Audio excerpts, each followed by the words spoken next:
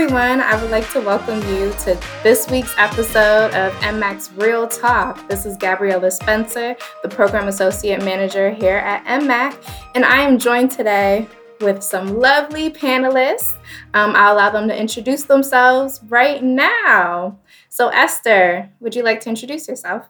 Okay, so my name is Esther Ross. I live in Greenville, North Carolina. My roots is South Carolina, North Carolina, New York. I am currently working with NMAC in the 50 Plus program and other initiatives. I consider myself an advocate, activist for anything dealing with women and HIV, just to increase awareness.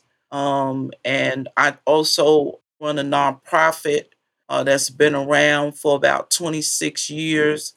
It's called Circle Friends, and we provide all kind of different resources to people living with HIV and including their family and supports.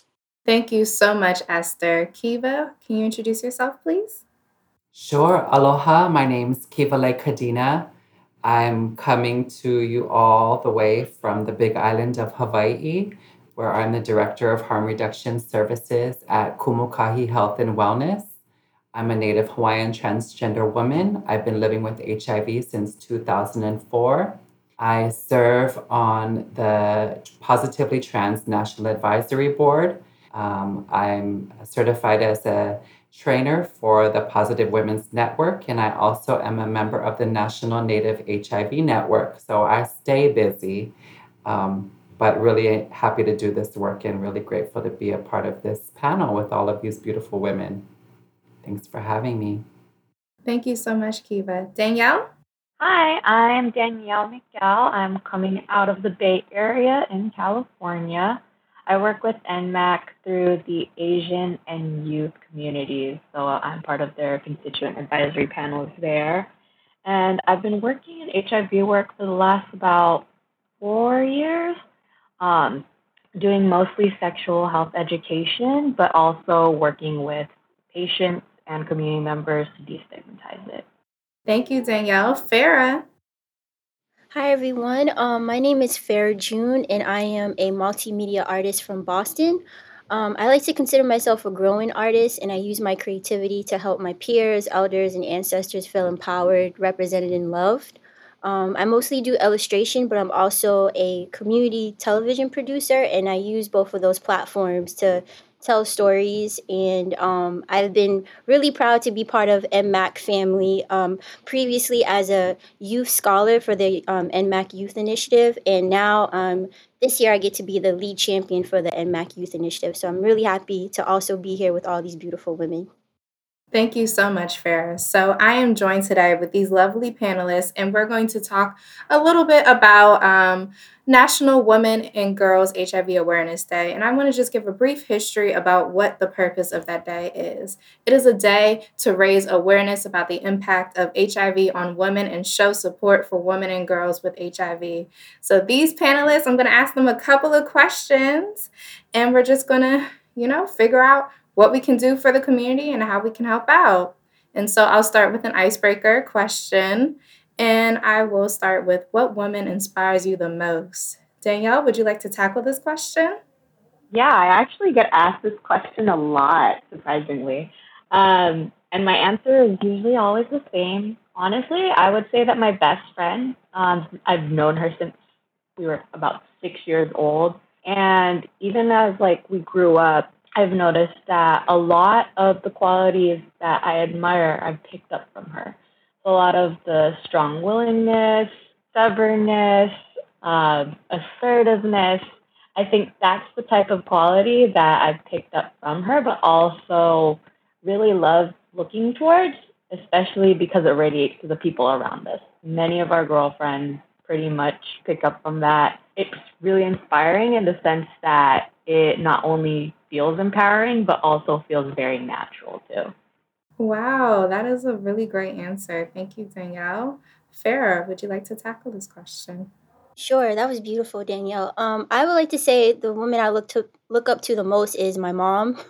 I admire so much about her, especially now as I'm becoming more growing into my adulthood. I admire her strength and especially how she shows up in the world when she's not feeling her best. And then also just women that I've met along during my life that have always empowered me and always challenged me to take on risks and not be afraid to speak up, even if I felt afraid to. So, yeah, I would just say my mom and the community of women that I've met along the way. I definitely agree with that.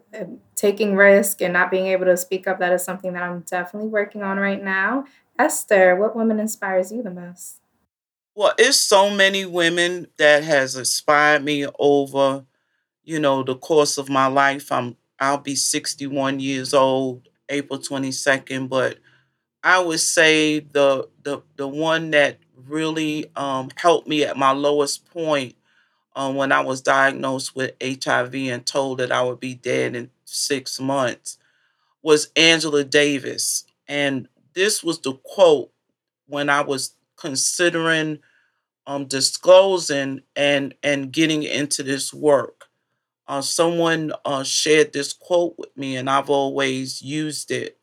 And the quote is, I think the importance of doing activist work is precisely because it allows you to give back and to consider yourself not as a single individual who may have achieved whatever, but to be a part of an ongoing historical movement. And I feel that, I'm part of this work because I am a woman living with HIV, and it's not over. It will continue to work to be done, and she inspires me every day to keep going despite any challenge I may face. I think about that and realize that I'm not doing this just for myself. It's for the other women standing with me and for those to come. Thank you, Esther. It is important that we are not alone in this, and it is for other people and those to come. I really like that. Kiva? Sure. I like the way that you worded the question. What women inspires me the most? Because like just like Esther said, there's so many, especially doing this work in advocacy and social justice and community providing community support and navigation. It's really difficult just to choose one particular person.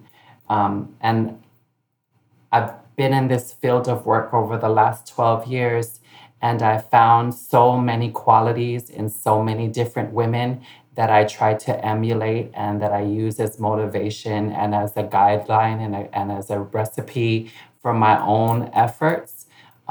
People like Cecilia Chung and Valerie Spencer, who unapologetically stand in their convictions and really pave a way for others to be able to stand up fearlessly and fight for the things that we believe are right. People like Barb Cardell and Nana Khanna. There's just so many. And then people like my own mother who had to fight adversity and experience divorce and heartbreak and abuse and at 71 years old, she's paved a way for herself and she made the path herself. And I'm really proud of the woman that she is. And I hope to be just even a fraction of her strength would be something that I would hold a lot of pride to know that I have. Thank you, Kiva. That was really powerful. And thank you for noticing the intentionality because when I worded the question, I was like, I can't think of a singular woman, too. Like, it's so many women that have inspired me to be where I am. So, thank you so much for noticing that. So, we're going to start off with how can we better serve your community? So, Farah, how can we better serve your community?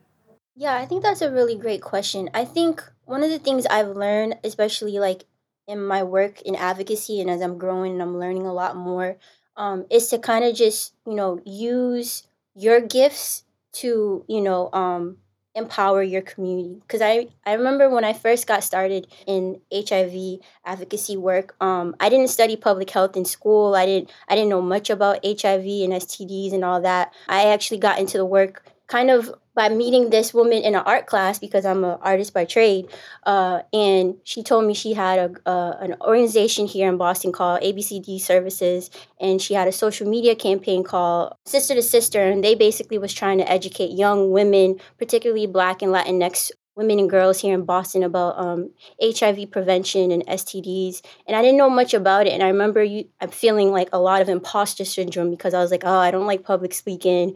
I don't really know a lot about this. But I remember her just really encouraging me to kind of use my own skills to get the message out. And I was like, all right, I might not be comfortable doing public speaking, but I like to draw. I like to make videos. I know social media. I could use some of those skills to get the word out, encourage people to go get tested or get, connected to resources that they need to keep them thriving. And that's basically what I've learned. I would say the best way for you to connect your community and get them activated is to use your own skills, and don't be afraid to learn and to ask for help. Also, like, give other people their flowers, because I know when I first went to the NMAC USCHA, I think I said it right. I remember just being overwhelmed because there were so many great leaders I was meeting from the nation that have been doing this work for years before I was born. And I remember just feeling so like inspired by them. So like giving them their flowers and also learning from what they've been through and how I could, put some of their wisdom and some of, their work into my own work, I think really inspires me to get the message out. Thank you, Farah. That was really great. I really liked how you played on your strengths. You noticed that you're great at public speaking now, but you had said you weren't great at public speaking, but you're very creative. So you use your creativity to better serve your community. I really like that. Esther, would you like to tackle the question? I really appreciate Farah's response because I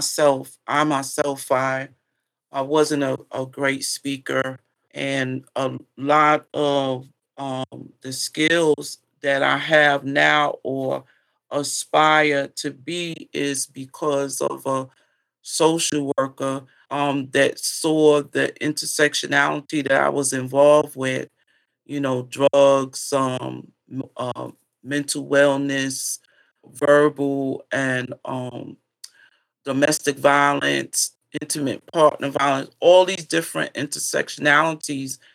And, I was overwhelmed. And she helped me like address each one. But the first one she did was she sent me to get educated because I couldn't fight something I didn't know about.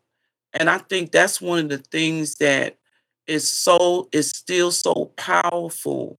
What we can do better in the community is to continue to share the information that we have, but also recognize that, there are champions and leaders in each one of us. And when you recognize the gift in yourself, I think it makes you recognize the gifts in others, and then you have some sustainable interventions that help a community thrive instead of and assess their resources. So that's one of the things that we can do better is to listen to the community, impart information to them, which is so powerful, and recognize that everyone is valuable. I don't care whose voice, what your gift is. It could be art, it could be writing letters, it could be speaking, it could be anything. But it takes more than one person.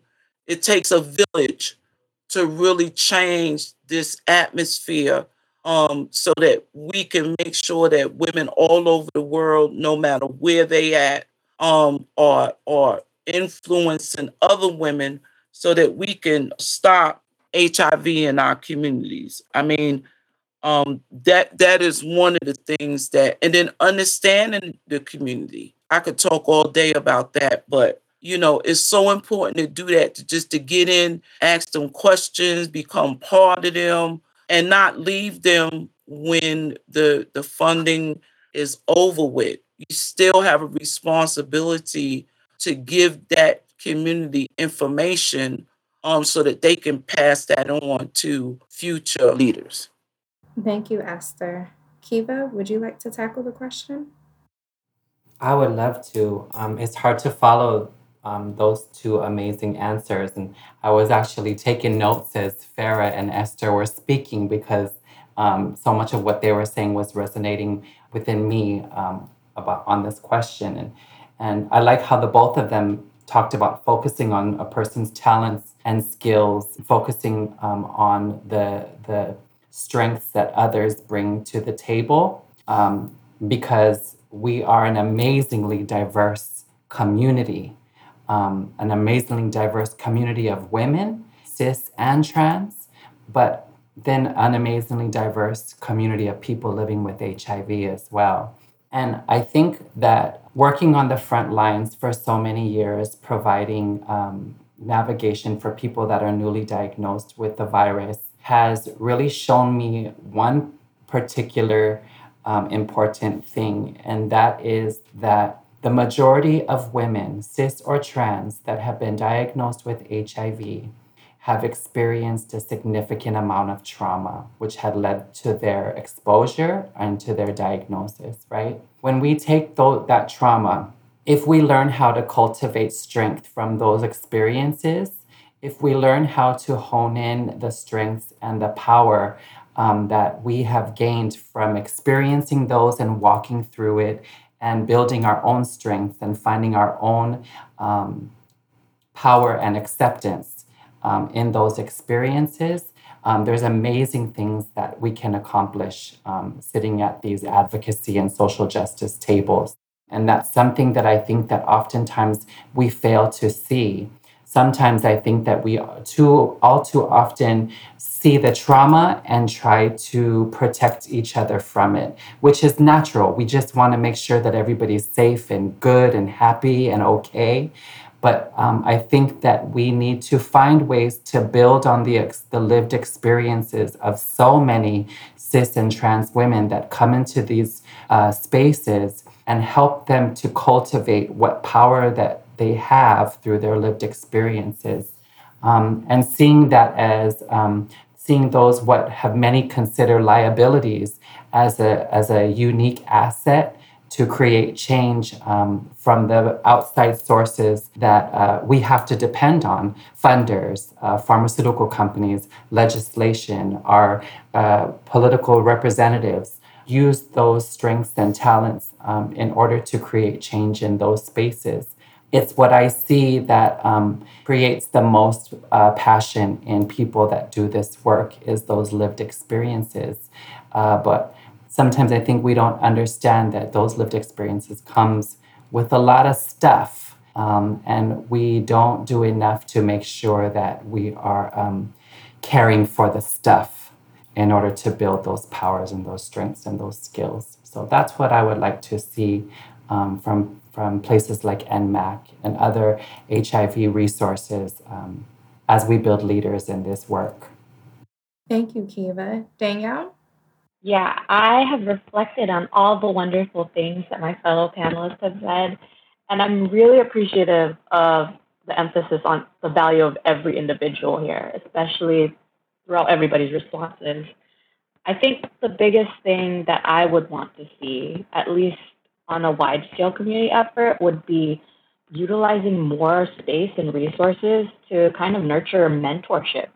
And that can look like so many different things depending on what the needs are, what communities kind of like reflect the mission. And then on top of that, just thinking about how to better nurture what talents everybody mentioned for each individual. Because I know sometimes, like for example, with myself, I would rather be hands on and directly working with patients and community members, whether it's educating or providing medical services or working on harm reduction. But some people, they like to utilize their skills in terms of just being able to connect folks to resources or even just like working on a policy level. So I think really providing space for mentorship could pretty much support all of that, especially in terms of not burning out, being able to kind of like complement each other on a level of community, but also on a level of, moving the work forward, especially for the generations to come. Thank you so much, Danielle. So, my next question is about stigma, but I want to give a brief statistic before I go into the question. So in 2018, the CDC stated that women experience higher HIV stigma than people overall. So with that in mind, how do you think we can reduce stigma in your community? Esther, would you like to begin? It's not going to be a one size fit all. I'm finding out that there's so many different levels of stigma.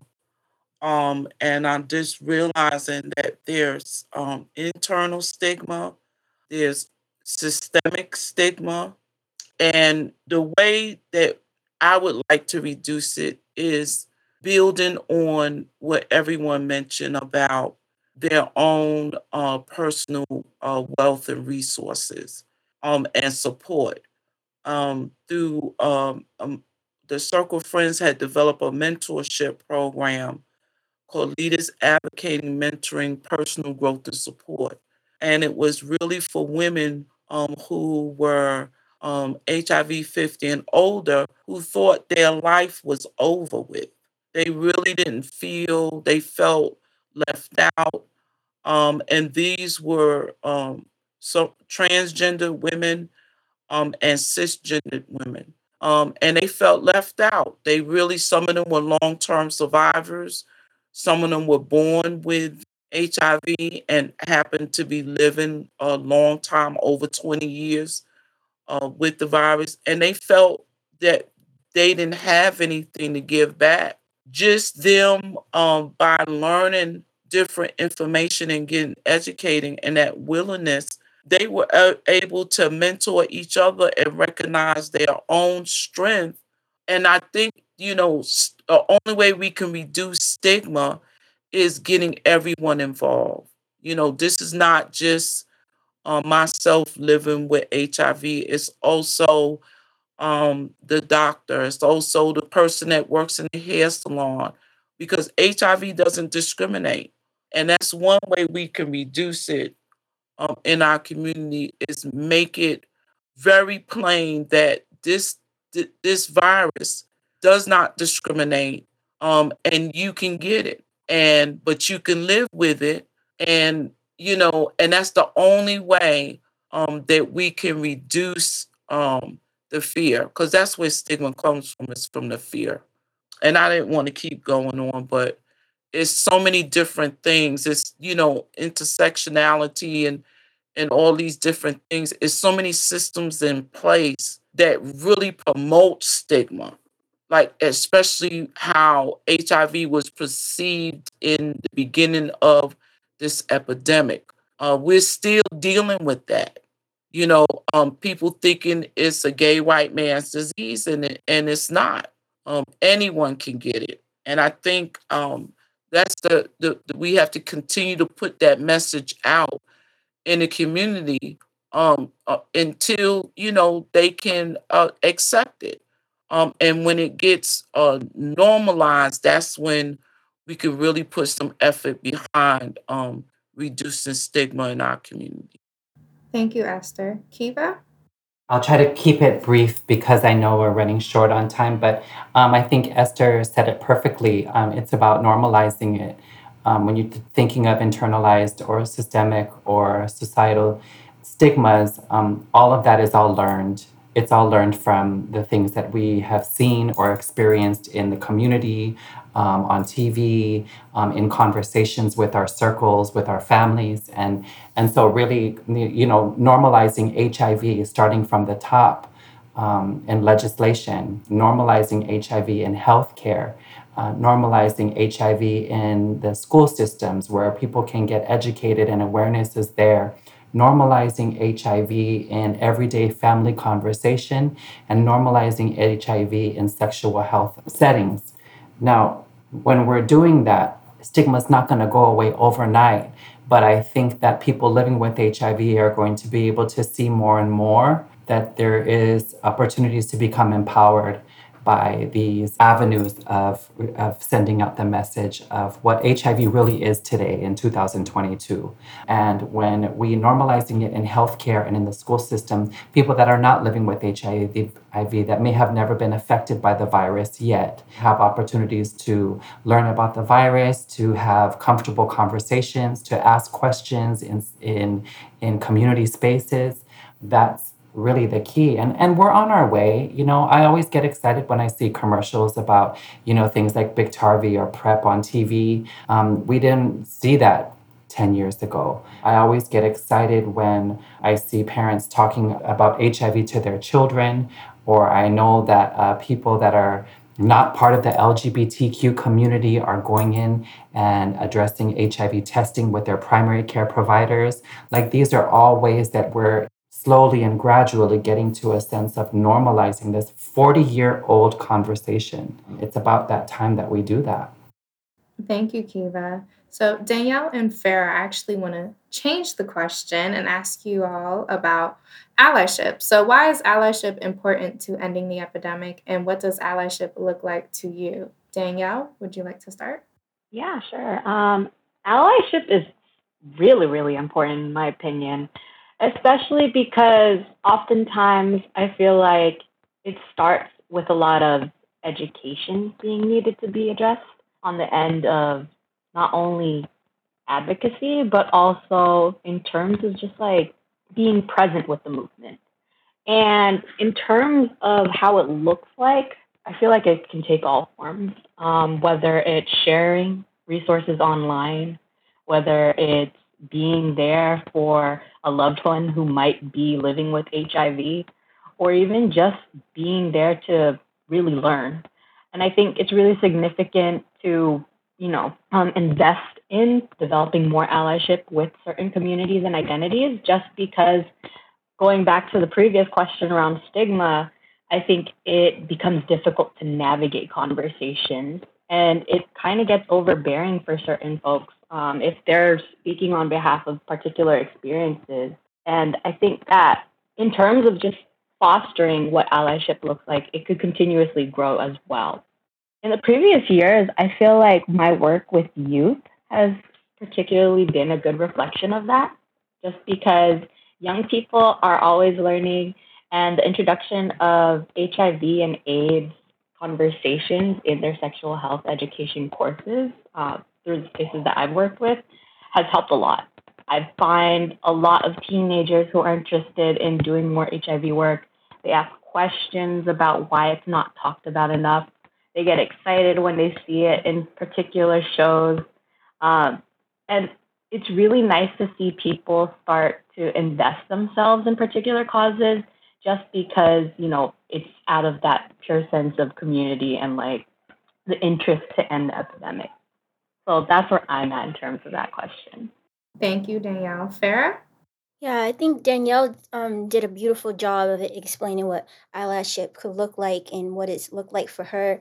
I would definitely agree. I think allyship could look, it could be seen in so many ways. It could be done in so many ways. But I feel like what I've learned through the years is like allyship is also recognizing your privilege. So I know that I have privilege as a cisgendered Black woman who's heterosexual, being in rooms that I never thought I would be in at like conferences, learning more about the HIV movement, learning more about how I could destigmatize things, learning how I could have conversations, how to use people first language.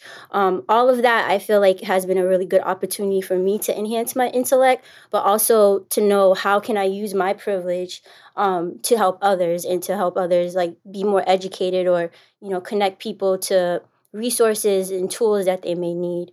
And I feel like I've learned from the people I've met. I think to be honest, I'm inspired to be in this panel discussion now, learning from all these beautiful women and all the work that they've done, but also in other spaces where I didn't know that HIV was not just something that was like a biomedical issue. I didn't know that it also it affects homelessness. It affects social justice. It's like so many layers attached to it. So I feel like as an ally, I've been able to learn a lot more, and also just not being afraid to ask questions if I didn't understand something. So I think it could be done in a lot of different ways, but I think one of the most things you should do is definitely recognize your privilege, recognize when to speak and when to just listen. I think that's another thing that people should also learn.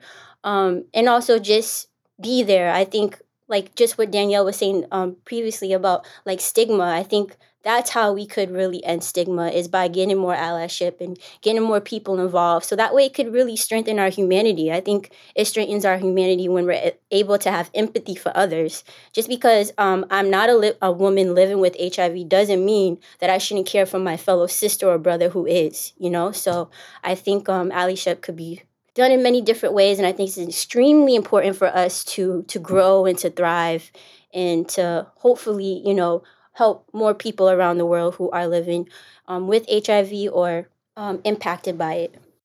Thank you, Farah. And my final question will go to everyone. And so the final question is, what advice would you give to women in the HIV movement? And how do you encourage other women to join the movement in your community? I know this is a two-part question. Kiva, I'm going to start with you. I encourage women to stand strong in their convictions. I think to me, there's nothing more beautiful in a woman than to seeing her warrior come out. I think for so many generations, women, whether cis or trans, have been silenced, especially in the world of HIV. And when you look at the leadership today of community advocates and activists and providers, there's so many and powerful women that they create the change, they cultivate new leadership, they change the minds of people that have been adversaries in this work. And I just think that it's really, really important to not be swayed. Use, follow your heart and follow your passion. Know what you believe in, and know the path that you need to get on to accomplish those goals. I know that it sounds like very kind of like cliche, but like I said, there's nothing stronger than a warrior woman, and cis and trans both have had a lot of hardships around HIV advocacy and seeking services that have been made for us or made by us, to seek intervention models and care models that have been made for us and by us. And it's about that time that we start to take on those roles of leadership to help cultivate services, programs, initiatives that are focused on empowering and the betterment of cis and transgender women. Thank you, Kiva. Danielle? I've thought really long and hard about this. It's either between the cliche, you're not alone, just because for me, wherever any woman is at, whether they're learning about HIV, whether they're newly diagnosed, the type of work that they do, they're always going to have people there who are experiencing similar situations. And I think that helps with pretty much addressing like stigma, like there's a growing process, but you're not learning things or growing or experiencing things alone just because of that. And the other thing that I thought about was you're powerful, especially contributing to the movement.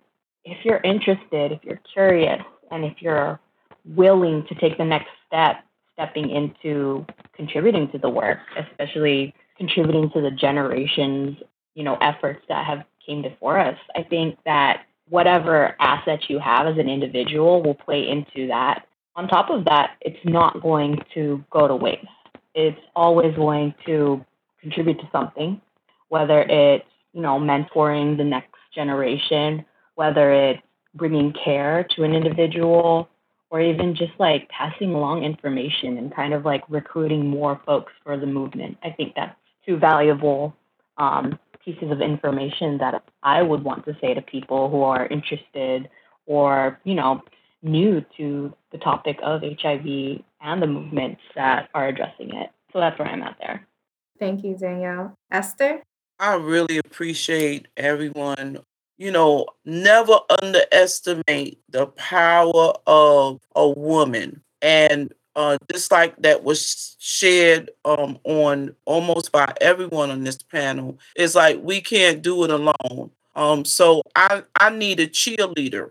I need a support system. That's one of the things that the advice I would give women on this that choose to go this route and in the movement, HIV movement, whether you're HIV positive or HIV negative, never underestimate what you have, the power you have to change things, to change stigma, to change and get resources in your community. Never underestimate that. And to make sure self care is so important, because you can get burnt out. You can get burnt out, and then you can encourage someone to get involved in this movement, and they don't have the support systems set up to take care of themselves. So that's one advice I would get, and always a commitment to ongoing learning.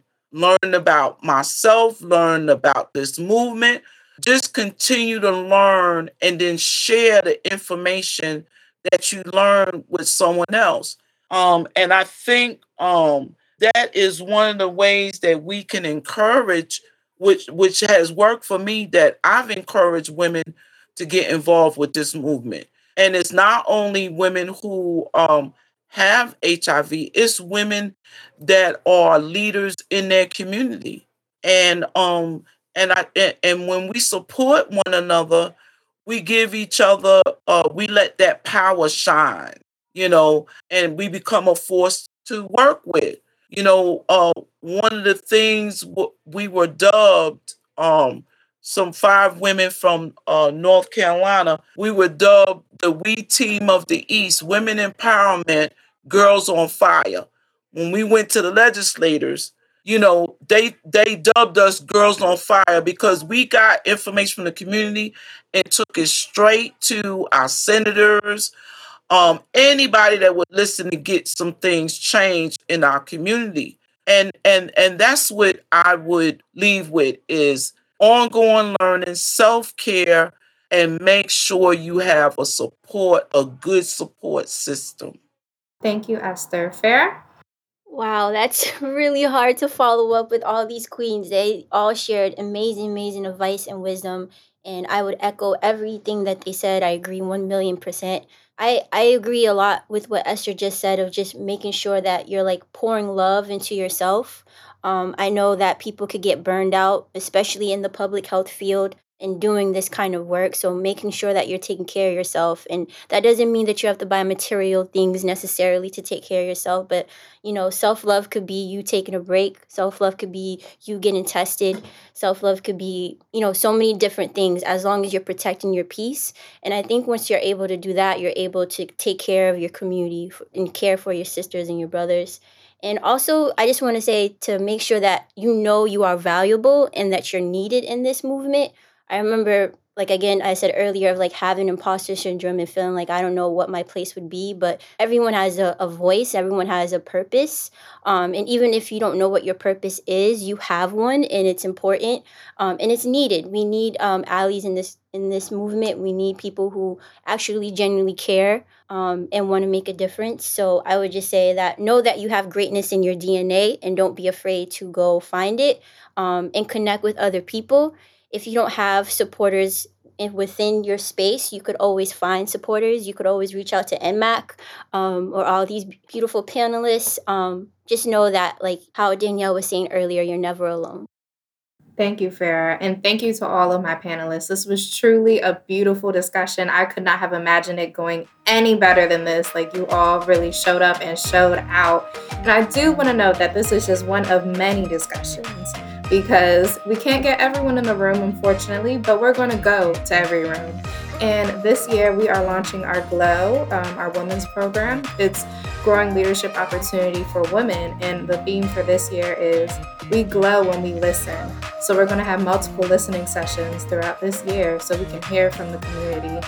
and make sure that every voice is heard. So thank you all for joining, and thank you to my panelists. This was really great, and I hope you all have a great evening.